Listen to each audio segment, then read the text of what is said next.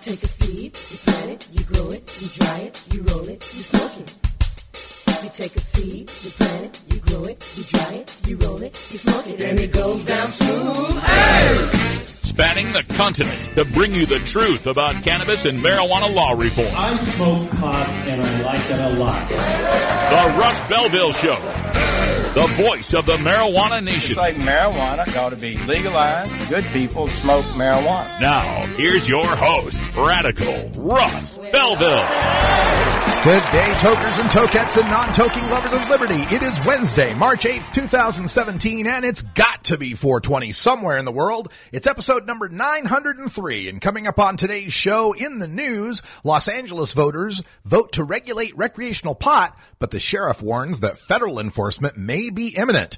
In our Cannabis Focus, we look at the return of the men behind Responsible Ohio, trying to secure one of Ohio's medical cannabis cultivation licenses. Today, in our wide world of weed, we take a look at the origins of Senator Rob Portman's fentanyl-laced marijuana rumor, and in the Radical Rant, we wonder about the inalienable right to pursue happiness and what founding father Thomas Jefferson would think of marijuana prohibition. Then, in Hour 2, what is the Supremacy Clause and what does it mean for states' rights to legalize marijuana? But first, let's get to the Cannabis Headline News. Covering the latest headlines in consumer cannabis, medical marijuana, and industrial hemp. Now your marijuana headlines in 4 minutes and 20 seconds. This is Cannabis News. This is your Cannabis Headline News for Wednesday, March 8th, 2017. A city-sponsored measure giving Los Angeles tools to regulate the recreational and medical marijuana industry was overwhelmingly approved by voters Tuesday night. Measure M, which was placed on the ballot by the city council, will allow the city to repeal a current ban on medical marijuana dispensaries under the previously approved Proposition D and replace it with a new set of rules for different types of marijuana businesses. It will give the city tools to enforce its regulations, such as authorizing fines, criminal penalties, or loss of power and water service for businesses operating without a license or ignoring city rules. The measure also allows for gross receipt taxes to be imposed on marijuana businesses, including the sale of general use and medical cannabis, delivery services, and manufacturing. The leader of the nation's largest sheriff's department expects federal drug agents will attempt to step up marijuana enforcement as California moves forward with legalization. But he believes there isn't the manpower to conduct widespread raids on growers and businesses selling marijuana. In a wide-ranging interview with the Associated Press on Tuesday, Los Angeles County Sheriff Jim McDonnell said he expects legalization of recreational marijuana to bring additional challenges for his deputies, who patrol nearly 4,000 square miles in Southern California, from an increase in fatal traffic collisions to a rise in overdoses caused by brownies, gummies, and other edibles that deliver uneven dosages of THC, the chemical compound that provides the high. The legislature on Wednesday approved a bill allowing medical marijuana research in Utah.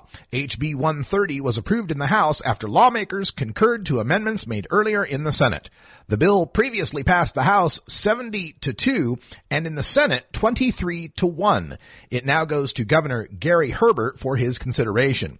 In addition to allowing researchers to study cannabis for medical use without federal approval, the bill would create a board to consider recommendations for future medical marijuana policy. In Senate committees last month, Senator Jim DeBacchus, a Democrat from Salt Lake City, though supportive of medical marijuana, voted against the bill, saying plenty of research has already been conducted into medical marijuana, adding, quote, "This is to placate people that are suffering right now," end quote. By an overwhelming margin, the New Hampshire House has passed a bill decriminalizing marijuana possession. In a 318-36 vote Wednesday, the House approved HB 640, sponsored by Representative Denny Cushing, a Democrat from Hampton, and 10 bipartisan co-sponsors. The bill would reduce the penalty for possession of 1 ounce or less of marijuana to a civil violation punishable by a fine of $100 for a first offense, with greater fines for subsequent offenses. Currently, possession is a criminal misdemeanor which carries a penalty of up to 1 year in prison and a fine of up to $2,000. The bill now moves to the New Hampshire State Senate, where decriminalization bills have been voted down in past sessions.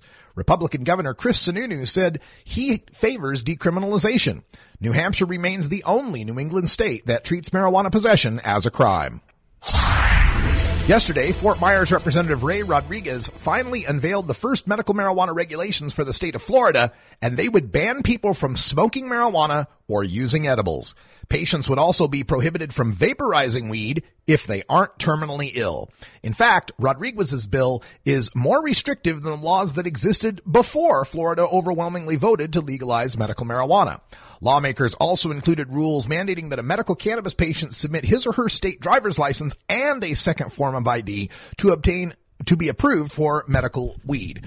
Patients can have their medical pot licenses suspended if they're charged, not convicted of a drug offense, and the state can also revoke pot licenses once a patient is deemed to be cured. A bill seeking to reduce the penalty for possessing small amounts of marijuana in Tennessee has been extinguished in a state Senate committee. The Judiciary Committee voted 6-3 on Tuesday against the measure, sponsored by Senator Jeff Yarbrough. The bill would have made possession of less than 1/8 of an ounce of marijuana a Class C misdemeanor punishable by a fine of no more than $50.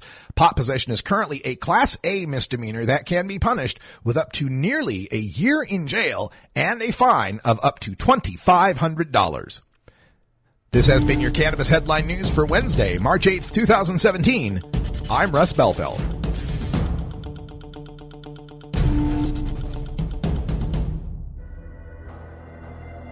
In the interest of fair and balanced journalism, the Russ Belville Show presents the anti-drug public service announcement of the day.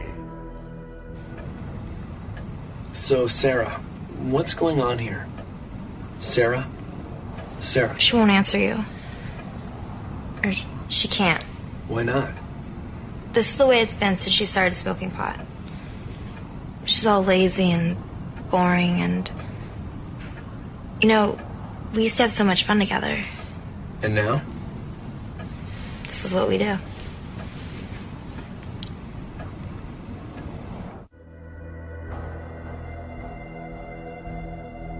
This has been the Russ Belville Show's anti-drug public service announcement of the day, exclusively on RadicalRuss.com.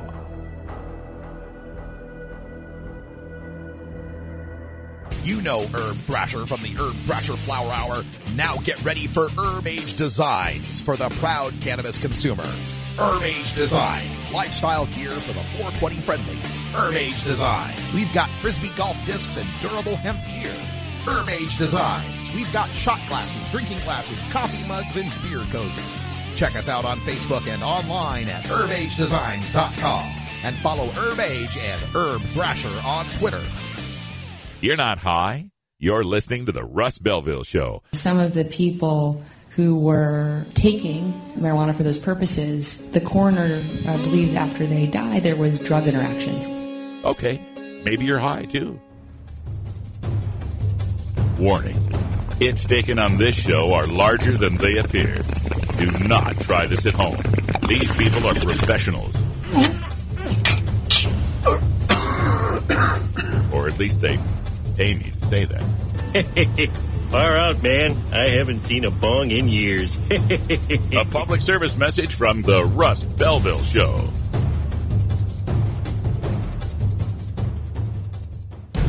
The world of cannabis is evolving at a frenetic pace.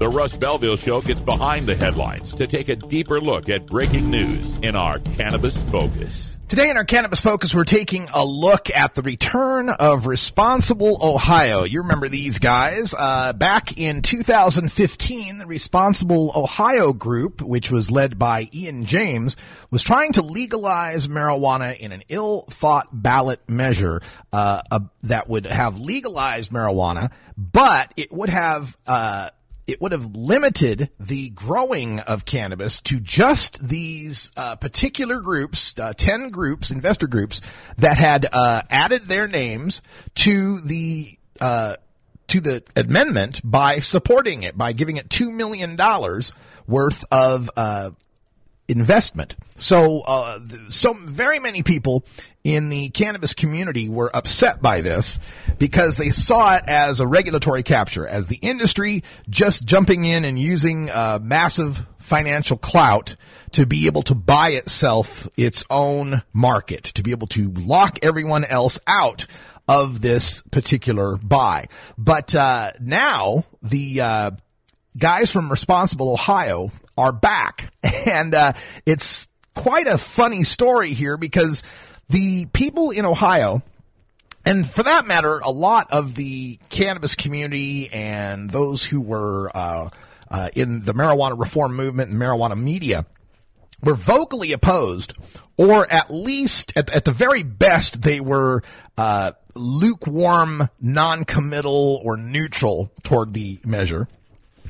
But they, in large part, rejected the measure because these guys, Ian James and the Responsible Ohio group, seemed to be just in it for the money. That they were just a bunch of money-making guys that were looking to use the popularity of marijuana to use regulatory capture to create an amendment that would basically lock them in as the marijuana growers in the state. And throughout that entire campaign, I was one of the few people involved that was openly supporting this initiative, that was telling people time and time again that this is 2015 and this is Ohio that we're talking about. And the chance to legalize marijuana in Ohio, to actually get it on the ballot, is not going to come around very often. And that you should jump at the chance to legalize marijuana in Ohio. I told them of how this campaign by the investors in Responsible Ohio to lock themselves in as the owners of the only locations where marijuana could be grown in the state was a temporary problem at worst. First of all of the lands couldn't have the owners of those lands themselves couldn't grow all that cannabis on that land. They would have to lease parts of those properties out to other growers, to other companies, other subcontractors, if you will, to grow the cannabis. So there was going to be plenty of jobs and plenty of opportunity for entrepreneurs who were interested in growing cannabis. That wasn't the issue. It was more of a moral outrage to this idea of these people using the Constitution and using the issue of marijuana to lock themselves in for huge profits. But as I said, it was temporary because not only would those growers have to lease out space to other growers, those owners would have to lease out space to growers to be able to have the growing commence, but also eventually the rest of the country is going to be legalizing marijuana. Eventually the federal prohibition is going to fall. And if Ohio is stuck with a constitution that only limits a certain number of lands as places that can grow, and that state has to compete with nearby Kentucky or Tennessee or even the massive amounts of marijuana that's grown in Colorado or California, that for that matter, coming across the country in the eventual future when marijuana is nationally legalized, that wouldn't have mattered in Ohio by that point. But in the interim, thousands of people who would be arrested, thousands of people who would be stopped and frisked, thousands of people even who would have been given tickets under the generous decriminalization in Ohio would not have had to suffer that indignity, that loss of liberty. But I lost. I was on the losing side in that battle.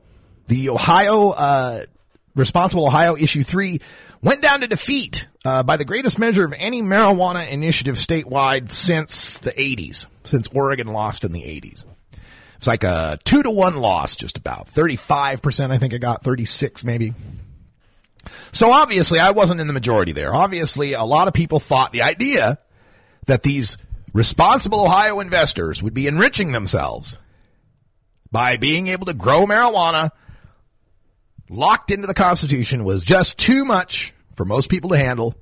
It was a monopoly, although it was technically an oligopoly, but whatever. And people wouldn't abide it. And after that Ohio Issue 3 lost, I told folks that you're going to regret this. You're going to regret that you didn't jump on the opportunity to get legalization when you can. A legalization that would have been as good or better for the marijuana consumer than what we've got in the current 8 states that have legalized. Yeah, maybe not as good as Maine's as far as the growing allowances, but it'd have been in the ballpark with all the rest of them. There'd have been hundreds or even more than 1,000 pot shops to shop at. There'd have been a decent amount of marijuana possession allowed and a decent amount of cultivation allowed. And I told them that this chance in 2015, you're going to regret not jumping at it because it's going to be 10 or 20 years before you get another shot. And what will happen in the interim is the momentum that you've generated among the people of Ohio for change in marijuana reform is going to be co-opted by your legislature. They're going to realize that if they don't do something, you might do something. And they're going to pass something far more restrictive than the people would have passed, and they're going to take the wind out of the sails out of marijuana reform. And I was exactly right. Sure enough, the responsible Ohio people who promised that they'd be back with another shot to legalize, they bowed out. They bowed out after Marijuana Policy Project had put forth their own initiative that they were going to go forward with medical marijuana in Ohio. And the MPP initiative for medical marijuana was not too dissimilar from recent medical marijuana initiatives. It wouldn't have been as good a medical marijuana as what issue 3 would have brought, but it was still pretty decent medical marijuana. But sure enough, as the Ohio legislature came into session, looking over at Marijuana Policy Project with its chance at legalizing medical marijuana through initiative, went ahead and passed an Ohio medical marijuana law. A law that's very restrictive, doesn't allow for home grow, doesn't allow for smoking, and so forth. Just like I had predicted, Ohio legislature took the wind out of the sails, passed their own law, and now they're moving forward with it. And the idea of marijuana legalization being broached by any independent group or the legislature seems quite distant indeed. Well, now we get the news. Just broke today on Cleveland.com, Cleveland Plain Dealer, reporting that Ian James and his partner that were involved, that were the guys behind Responsible Ohio, have joined with another man in forming this company that is applying to be one of the 12 licensees for that new Ohio legislature-based lousy state medical marijuana program. So after all of this, where the big problem, morally speaking, was that we had to stop Responsible Ohio and its investors from taking advantage of the law to lock themselves in to grow marijuana at one of 10 constitutionally protected locations, where that was a big problem just 2 years ago. Now it looks like these guys are going to get what they wanted anyway. If they're one of the 12 that's approved, guess what? They're going to make a whole bunch of money cultivating cannabis into one of a limited number of sites locked in by the state. They're going to get exactly what they were aiming for. And the people of Ohio that wanted recreational marijuana are left in the lurch. So I hope this little history lesson informs people. I hope people get the notion, get the idea, get the gist of this rant here, that you don't pass up a chance at your own liberty, that questions of economics aren't as important as questions of freedom. Who gets rich by selling marijuana is not the problem we're trying to solve. We are trying to stop the harassment, ticketing, arrest, search, seizure, imprisonment of everyday, average, normal people that smoke pot, whether they got a good reason for it or not. So when I hear these arguments about how it should be taxed, or who's going to make the money, or who's in the commission, or how much profit could be made, or how many growers there's going to be, or what's the square footage that's allowed, or how much the license is going to cost, while these are important questions, they are secondary to the prime directive, and that is stop arresting people for marijuana. Stop punishing people for marijuana. The rest of this stuff we can work out. I mean, I'm living right next door to Washington State, which is legalized marijuana in the worst way of any state that's legalized it. They've done a terrible job by all accounts. From the rec side, from the medical side, nobody's happy with them. But I'll bet a whole bunch of Washingtonians who aren't getting tickets anymore are pretty happy about it. Whole bunch of people that used to have to, track down some guy and wait for him to show up with a half-gram shy bag are pretty happy about having places to shop. Legalization always trumps prohibition. The economic arguments are secondary. Don't let another Responsible Ohio pass you by. Look, I inhaled. All right, folks, that sound means that it is 20 after. That means it's 4:20 in the Mountain Time Zone. Happy 420 to all our friends in the Rocky Mountains. Time for us to take our union-mandated safety briefing. I will if you will. Smoke them if you got them. Be right back with more on Senator Rob Portman of Ohio, speaking of Ohio, trying to tie marijuana to the opiate overdose epidemic. Hey everybody, it's Radical Russ here from 420 Radio, inviting you to be like me and get your ink done at Lucky Horseshoe Tattoo, Fort Worth's most female-friendly, clean, sterile, awesome tattoo shop. Thomas and his crew are true artists who can design you a custom piece or use a design you bring in. Lucky Horseshoe Tattoo also offers all styles of tattooing as well as piercings and all-around fun. In the DFW area, stop by Lucky Horseshoe Tattoo and tell them Radical Russ sent you. Trust me, it'll feel awesome. You're listening to the Russ Belville Show. Yeah, I'd just like to thank you for being the cannabis crusader out there. You're a trusted voice in the industry, so keep doing what you do. I really appreciate it. You can find Radical Russ online everywhere. Warning. Hits taken on this show are larger than they appear. Do not try this at home. These people are professionals. Or at least they pay me to say that. That sucks. I hate... Yeah. A public service message from the Russ Belville Show.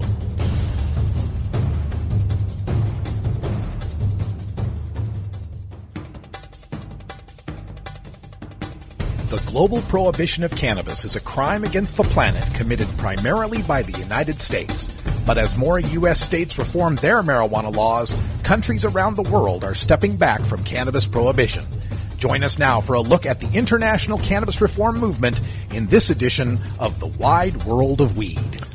Yesterday we did a little radical rant on the comments of Senator Rob Portman. On Monday, he spoke during a hearing on the epidemic of opiate overdose that's affecting the nation. And his comments revealed how these retrograde politician prohibitions, these tough-on-crime drug warriors, how they're going to try to demonize recreational marijuana now that it's so popular by linking it to the misery caused by addictions to heroin, oxycodone, and fentanyl. Now, Senator Portman has been aided by the actions of Canadian authorities who helped create and propel a rumor about fentanyl-laced marijuana to the top of North America's law enforcement's reefer madness.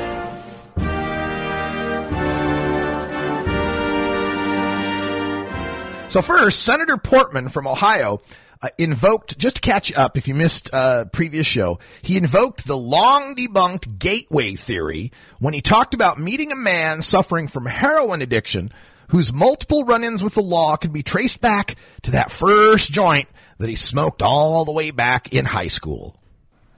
A couple of weeks ago during the state work period, I held a roundtable discussion in Fremont, Ohio, where I met Matt Bell, who's the founder of something called Team Recovery. Matt is an amazing guy. He's very charismatic, young guy. For him, the gateway drug was marijuana and alcohol in high school. He ended up overdosing on heroin 3 times. He was convicted of 13 felonies. He went to detox 28 times. Now he's clean and preventing new addictions from taking place by working nonstop to help raise awareness of the dangers of drug use. He goes around to schools. And he doesn't just talk to kids who are juniors and seniors, he talks to middle schoolers because he knows that he's got to go younger and younger to get kids to think about their own futures. The fact that this is one use sometimes, something that can ruin their lives. There we go. One use, one smoke of the joint, and it can ruin your life. And later on in the discussion, his speech there on the Senate floor, Senator Portman conjured up that drug-laced marijuana scare that's usually reserved for warning the parents about their kids' Halloween candy. While this bit of reefer madness typically claims that pot dealers are lacing their weed with PCP, this time it was the super potent opiate fentanyl that's the culprit in Senator Portman's anecdote. What's driving the growth of this epidemic is the increasing use of fentanyl. Drug traffickers are lacing other drugs with it. I was told by the DART task force in Toledo that they're actually sprinkling fentanyl on marijuana now.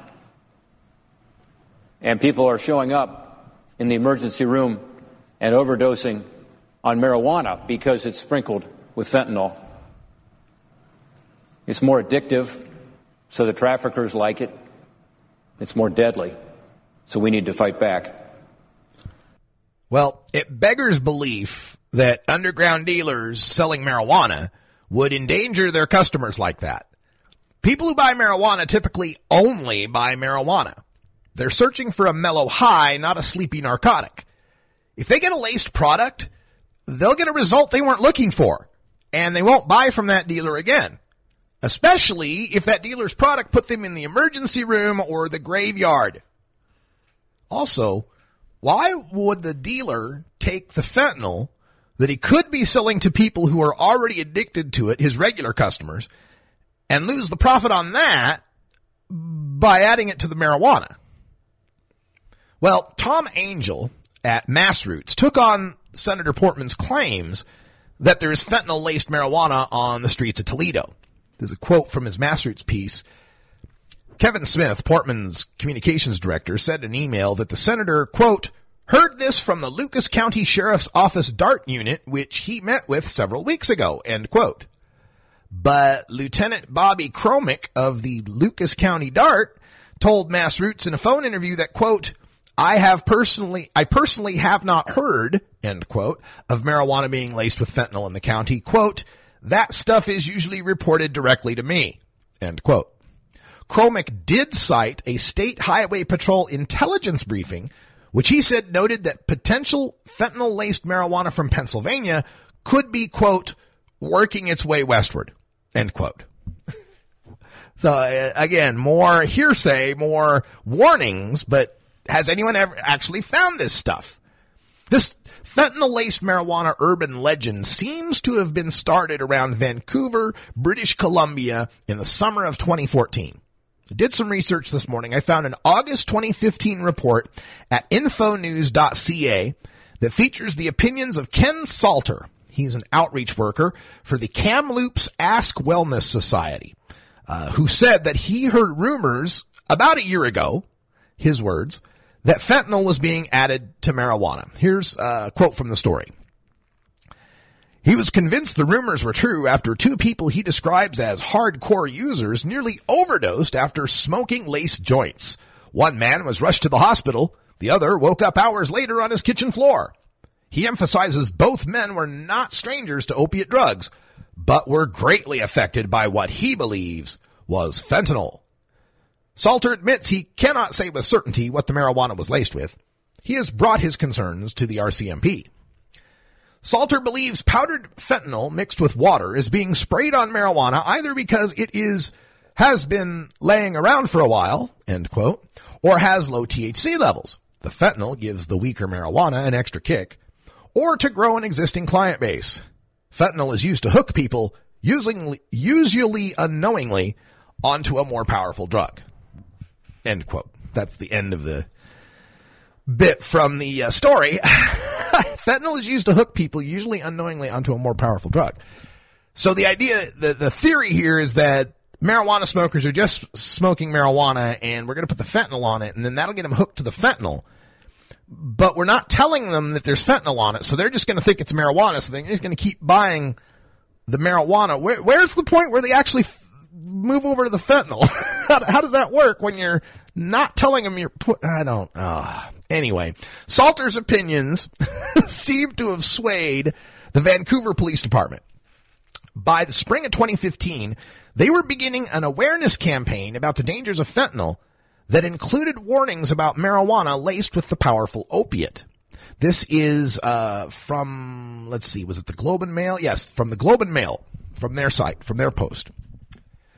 Vancouver Police Department Constable Sandra Glendinning said drug users may not know they are buying drugs laced with fentanyl. Quote, they're not realizing what they're taking, and that's what's leading to some of these deaths, end quote, she said at a press conference on Monday. The awareness campaign, which includes the website knowyoursource.ca and Facebook advertising, will target recreational users rather than people who take illegal drugs daily. Fentanyl overdoses have typically been associated with heroin use, but the drug is also showing up mixed with marijuana, cocaine, and oxycodone. So that's a pretty scary warning right there in the top half of this piece on the Globe and Mail. It's not until the penultimate paragraph that we get any indication that this fentanyl-laced marijuana is still just a rumor. The second to last paragraph says, quote, the coroner's office has not released information about what other drugs were detected with fentanyl in last year's overdose deaths. That means it is impossible to say whether any recreational marijuana users, for instance, have died from a fentanyl overdose. Yes, but you got the constable here going out from the Vancouver PD, putting up a website telling people fentanyl overdoses are associated with marijuana. And the Vancouver Police Department then they're the ones that's behind this knowyoursource.ca, because I took a look at this. Now, thankfully, the website today, if you go to knowyoursource.ca, doesn't mention a thing about marijuana. It's not on the site anymore. knowyoursource.ca was first registered in February of 2015 by the Vancouver Police Department. The first snapshot I could find of the site was on March 7th, 2015, which is right about the same time as the announcement of that awareness campaign. So I gotta believe it's the way the website looked when it was first produced, and it included the line, quote, heroin, cocaine, oxycodone, marijuana, and other drugs can be cut with fentanyl in powder, liquid, or pill form. It often comes in similar packaging, end quote. But by May 7th, 2015, 2 months later, at least according to the snapshots on archive.org, the Vancouver police had scrubbed the word marijuana off that page. Now the quote says, heroin, cocaine, oxycodone, and other drugs can be cut with fentanyl in powder, liquid, or pill form. So they just took the marijuana out, took the word marijuana out 2 years ago, May of 2015. But as late as December 17th, 2015, Vancouver police were still spreading the rumor that fentanyl-laced marijuana was turning up in British Columbia. This is a story that appeared on theprovince.com that says, quote, startling statistics on fentanyl-related overdoses and deaths have prompted police and health authorities to issue a public warning, particularly to recreational pot users. Vancouver Police Constable Sandra Glendinning, remember her, at a news conference Monday to highlight the lethal risks of the synthetic drug, said they are now finding fentanyl turned up in batches of seized marijuana. She said city police will announce Tuesday a major fentanyl ring has been busted, but didn't provide any further details. And once again, they could not offer up any proof this was actually happening. The story continues. Glendinning could not say if any fatal deaths in Vancouver were due to pot laced with fentanyl, but she insisted that, quote, absolutely, end quote, police are seeing fentanyl in marijuana. If they're absolutely seeing it, just show us some proof, Constable Glendinning. just a lab report would be nice. This rumor continued to circulate through Canada throughout 2016, culminating in the November 17th, 2016 news conference by the Premier of British Columbia, begging the federal government in Ottawa for assistance in combating the opiate epidemic. Now, this is a quote from the story at CTV News, the Canadian television news. But during a news conference Thursday, British Columbia Premier Christy Clark warned that fentanyl had even been found in BC bud. Quote, regulating marijuana is even more important now when we're finding fentanyl in marijuana. Vancouver police did a major seizure, end quote, Clark told reporters. However, Clark seemed to be relying on the old information from the Vancouver police, who apparently didn't do a very good job clearing the air about marijuana and fentanyl. The story continues. In an email, police said the suggestion that some marijuana was laced with fentanyl, quote, may have been the belief at the time, but it has shown not to be the case, and we continue to correct any misinformation, end quote. The BC Coroner Service has no reports of deaths directly related to fentanyl-laced marijuana, but the province's public safety minister insists there is still cause for concern. What? Well, that concern from the public safety minister, Mike Morris, is based on what he heard about people who claimed to be marijuana-only users receiving treatment with naloxone, the overdose reversal drug. You know, people that are heroin overdose, you give them naloxone, it'll reverse the effects. But even he admitted, even Mike Morris admitted to the CTV reporters, quote, that the individuals he'd heard about may have lied, but said he believed it's best to be vigilant, end quote. Yeah. Do you suppose people that are using fentanyl, that are using opiates, that are using heroin might lie about their use of it? Might try to cop to using marijuana, something that's going to get them less of a punishment? Do you suppose? Just maybe. So, by February 9th, 2017, this fentanyl-laced marijuana rumor had made its way across the border and into Ohio, where little Painesville Township became the U.S. ground zero for this scaremongering. This is from the Cleveland Plain Dealer. 3 people overdosed within a 12-hour period after smoking marijuana laced with an unknown opiate, the Painesville Township Fire Department said. The fire department issued a warning on its Facebook page after 3 people overdosed late Tuesday and early Wednesday in Painesville Township. Fire department paramedics revived all 3 with Narcan, a life-saving opioid overdose antidote, Chief Frank Whitaker said Thursday. And just 4 days later, the fire department had to retract that assertion. Lake County officials have determined that 3 people who claimed they overdosed on marijuana laced with an unknown opiate actually used crack cocaine and other drugs. Lab tests confirmed that the marijuana seized during 3 separate overdose investigations was not laced with an opiate such as heroin or fentanyl, the Painesville Township Fire Department said on Facebook. Quote, lab results did find crack cocaine and other drugs in the residence, fire department officials said in the post. Sometimes people are not honest with us about what they have taken or used, end quote. Yeah, some people aren't honest. And let's be clear about this. Whether marijuana can be spiked with fentanyl isn't in question. Drug users mix and match their substances all the time.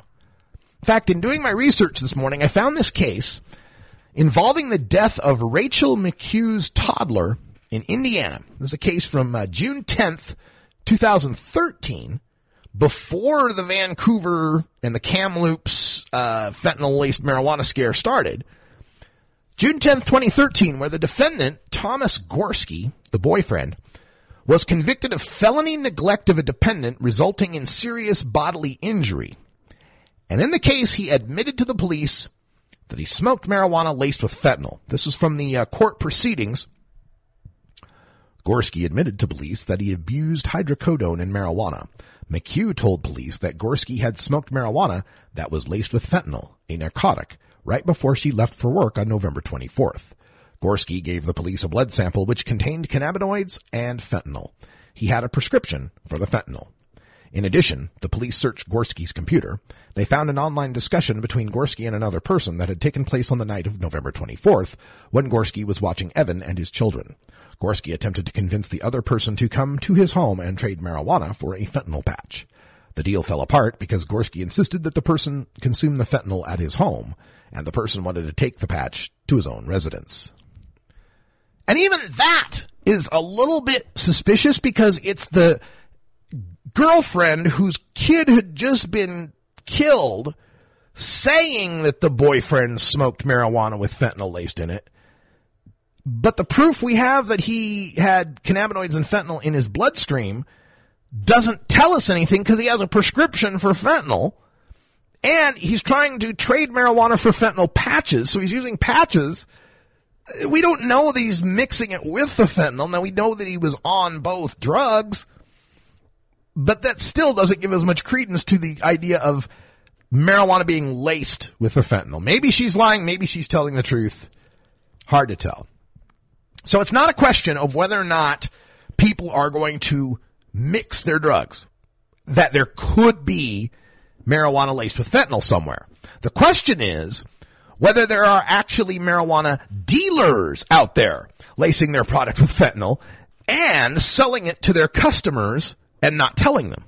That's the real question. In fact, just this morning, there is this report out of Alabama claiming that police in Madison County have seized 30 pounds of fentanyl-laced marijuana. This is from Alabama.com. Madison County Sheriff's Captain Michael Salamonski said investigators believe the suspects were selling marijuana and spice in $60 packages that contained 5 grams of the substances laced with heroin or fentanyl. While field tests have identified white powder substances as fentanyl and heroin, Salamonski said authorities have sent the substances for testing at the Alabama Department of Forensic Services. So, again, the police conducted field tests on the white powder that they found, but what about the marijuana? What is it that leads them to believe that the marijuana is tainted with the fentanyl? They don't have a test that shows that yet. So I reached out to the reporter from Alabama.com. Her name's Ashley Remkus. For some clarification via Twitter, I asked her, are there tests that are confirming this? And she tweeted back, quote, "No, for now it's just suspicion and field test results. The substances are being tested by Alabama Department of Forensics, as the story states." Okay, so the field test. So we don't know. We know that they field tested the fentanyl and the heroin. We don't know if they field tested the marijuana, or if they field tested the marijuana, did it also show positive for fentanyl? But let's just go ahead and say that it's full of fentanyl, and what the hell? Look, regular readers of my articles at weednews.co will know that last month I wrote up a story on how these field tests are highly inaccurate and recently earned a man jail time with the sugar glaze from a Krispy Kreme donut, which was identified by a field test as methamphetamine. This demonization of marijuana legalization by tying it to some fentanyl-laced gateway drug theory isn't just preposterous, it's counterproductive. The most recent studies and surveys show that access to marijuana is correlated with fewer opiate overdose deaths, less opiates detected in car crash victims, less opiate addiction, fewer opiate pills prescribed by doctors, and less use of those opiates by pain patients. So in that context, the continued scaremongering about fentanyl-laced marijuana by Canadian and American officials may be unwittingly aiding the efforts to legalize marijuana. Because not only would legalized marijuana help reduce the problems we're seeing with opiate addiction, but a legal marijuana shop is never going to sell anybody fentanyl-laced marijuana. Never. I will never find that in any pot shop in Portland, Oregon. Not that the people like Senator Rob Portman are going to recognize science when it slaps them in the face.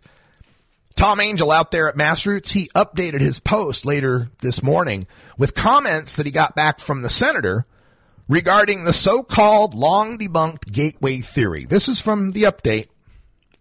Smith, the senator's communication director, said in an email that, quote, "Anyone who doesn't think marijuana is a gateway drug to heroin and other drugs is deluding themselves. The senator hears it time and time again from those in treatment and recovery." End quote. You can show them the studies.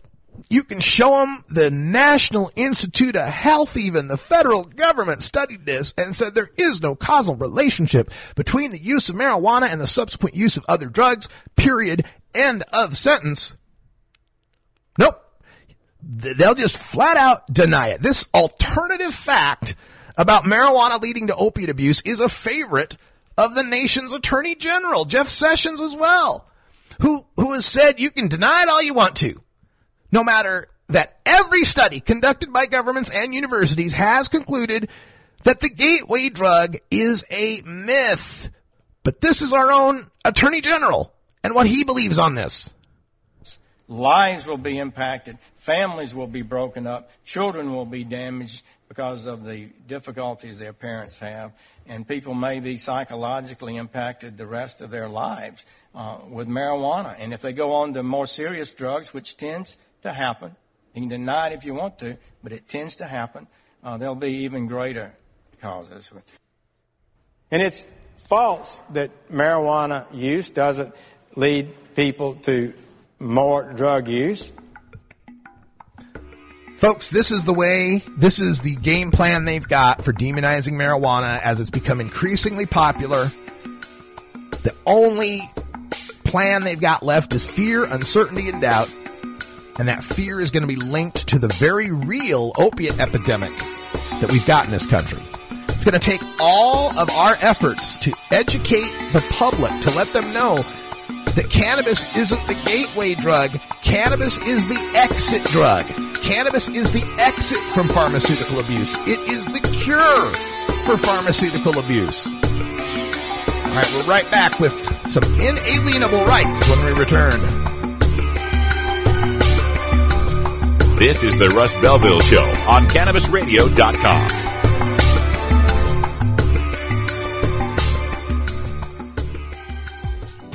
The Russ Belville Show is proudly sponsored by the Marijuana Business Association. The MJBA, called by NBC News the Cannabis Chamber of Commerce, is the fastest growing business association in the fastest growing industry in America. I've been working with the MJBA for years, and I personally invite you to join the MJBA. MJBA also publishes the popular MJ Headline News on Facebook and the MJNewsNetwork.com and Marijuana Channel 1 on YouTube. Visit MJBA.net for more details. You're listening to the Russ Belville Show. A substance that half Americans think should be legal, and more than 2/3 say the states should be free to regulate. You can find Radical Russ online everywhere. This is Radical Russ Belville with a word about giving back. We're all very excited about the recent gains in marijuana reform, but while you may love the convenience of shopping for marijuana at a storefront, or are lucky enough to be profiting from the green rush, it's important that you remember that you wouldn't be where you are today without the sacrifices of cannabis freedom fighters who risked everything when 0 states had marijuana legalization. Join, support, and donate to your local and national drug reform organizations, including the National Organization for the Reform of Marijuana Laws, NORML, at normal.org, Students for Sensible Drug Policy at ssdp.org, Marijuana Policy Project at mpp.org, Americans for Safe Access at safeaccessnow.org, Drug Policy Alliance at drugpolicy.org, and Law Enforcement Action Partnership at leap.cc. This has been a public service announcement from the Russ Belville Show.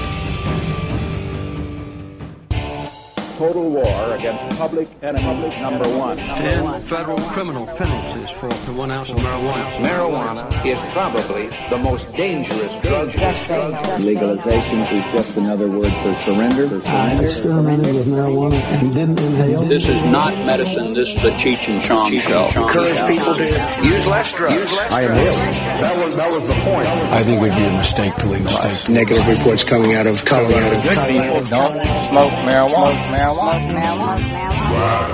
Rant. Over these past week or so, I've been raving about this ABC miniseries, When We Rise, that cataloged the LGBT rights movement from Stonewall all the way through gay marriage. And on the 4th night of that show, it detailed the fight to overturn California's Prop 8, the anti-gay marriage initiative that the Mormon Church and others funded to deny the same-sex marriage rights to people in California. Now, that case, very famously, was argued by 2 very prominent lawyers, David Boies and Ted Olson. And what makes them so amazing is these guys were the 2 that faced off against each other in the landmark 2000 case Bush v. Gore that gave us President George W. Bush. Ted Olson argued for Bush. David Boies argued for Gore and lost. But the 2 of them teamed up on the case to overturn Prop 8. And there was a part in the miniseries where they're talking to Ted Olson, or where Ted Olson's on a podium at discussing the win of the case the case going before the D.C. Circuit. Or was it San Francisco Circuit Court? Whatever. But anyway, going before the Circuit Court, and he made the point that there wasn't a need to move forward with civil rights legislation for gay and lesbian people because he believed the Constitution already guaranteed them these rights. That the right of gay and lesbian people to enter a civil contract of marriage was a right that's already in the Constitution. And when I saw that, I began to think about that. It's something that's, I've always made these parallels between the gay rights movement and the marijuana movement. And there's yet another one. Our right to smoke marijuana is already in the Constitution. We are being denied a constitutional civil liberty. And I base this on the inalienable rights that we have, our natural rights endowed upon us by our Creator. As our Declaration of Independence, scripted by Thomas Jefferson, so eloquently put it, quote, "We hold these truths to be self-evident, that all men are created equal, that they are endowed by their Creator with certain unalienable rights, that among these are life, liberty, and the pursuit of happiness. That to secure these rights, governments are instituted among men, deriving their just powers from the consent of the governed. That when any form of government becomes destructive of these ends, it is the right of the people to alter or abolish it, and to institute a new government, laying its foundation on such principles and organizing its powers in such form as to them shall seem most likely to affect their safety and happiness." Right there, twice, in that paragraph, is the word happiness. The pursuit of happiness and the establishment of governments most likely to affect their happiness. And the word affect there meaning to produce, to lead to incentivize, if you will, their happiness. Now, of course, this is just the Declaration of Independence. Keep that in mind. According to numerous court cases, the Supreme Court has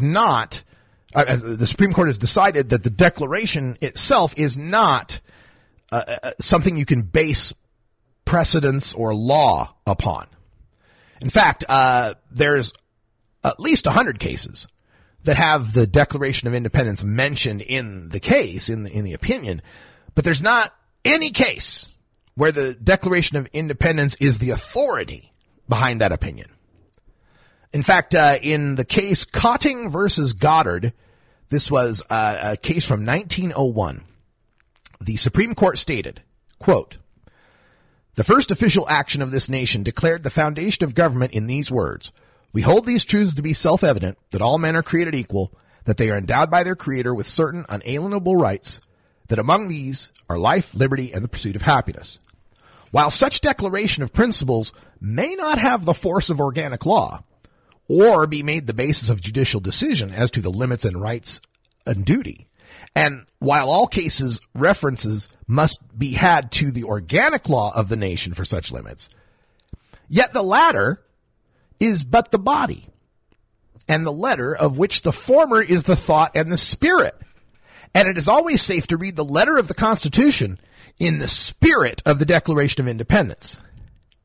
No duty rests more imperatively upon the courts than the enforcement of those constitutional provisions intended to secure that equality of rights, which is the foundation of free government." End quote. If I may paraphrase this just a little bit, the Supreme Court from 1901 said the Constitution is the law, and that's how you base your laws, but the spirit of those laws is in the Declaration. And it's the job of the courts to judge accordingly so that the Constitution, that reading the letter of the law, is following the intent of the Declaration, following the idea that all men are created equal, that we're all entitled to life, liberty, and the pursuit of happiness, and that those are just among our natural rights. They didn't write them all down. We've got a 9th Amendment to our Constitution that says the enumeration of certain rights within this Constitution is not meant to deny or disparage others retained by the people, which basically means we didn't write them all down.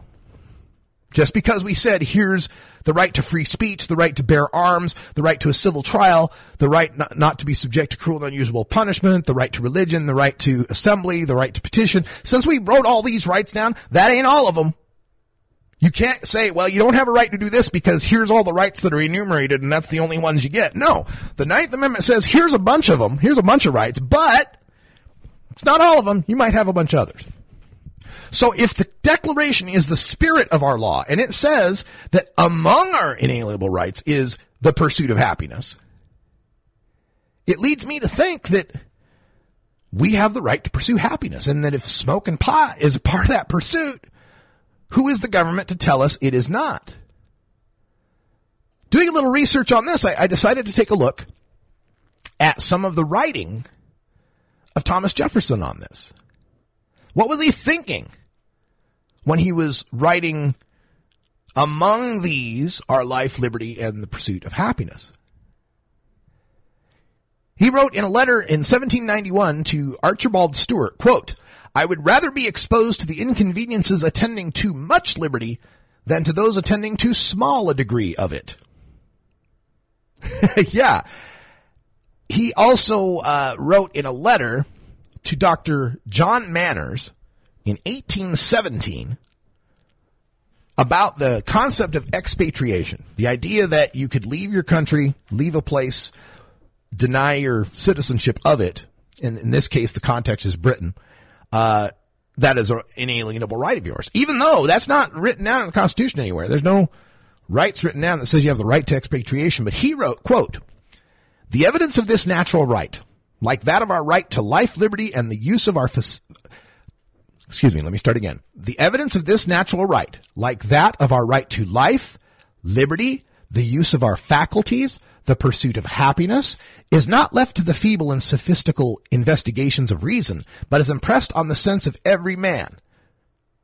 Now, you may notice there's an extra bit in there. Life, liberty, the use of our faculties, the pursuit of happiness.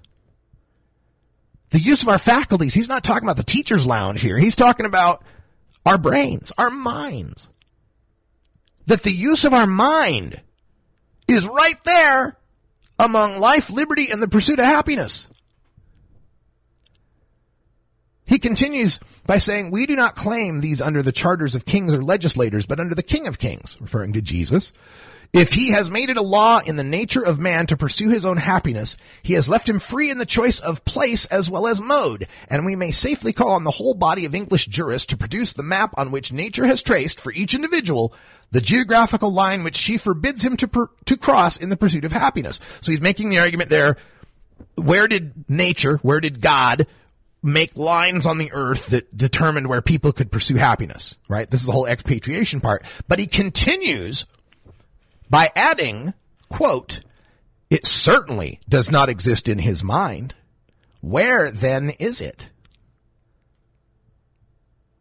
Thomas Jefferson thought that our inalienable rights included the exercising of our faculties. That the use of our faculties, that there certainly couldn't be any line within our mind that we couldn't cross to pursue happiness. It seems clear to me, in the context of the Declaration of Independence, the Constitution's Ninth Amendment, and the writings of Thomas Jefferson, among many of the Founding Fathers, that they considered our cognitive liberty to be supreme above all. It's right there in the First Amendment, the right to the freedom of religion and the freedom from religion. What is religion?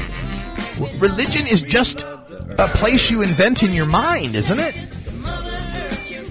And if the government can't promote that or restrict that, it says pretty clearly to me that the Founding Fathers intended our government to stay out of our heads. And that, to me, argues for our inalienable right to use drugs. That's all the time we got, podcasters. Thanks for joining us. Live listeners, stay tuned. And until next time, take care of each other, tokers. This is the Russ Belville Show. The Russ Belville Show is blogging and podcasting daily at radicalruss.com. You take a seed, you plant it, you grow it, you dry it, you roll it.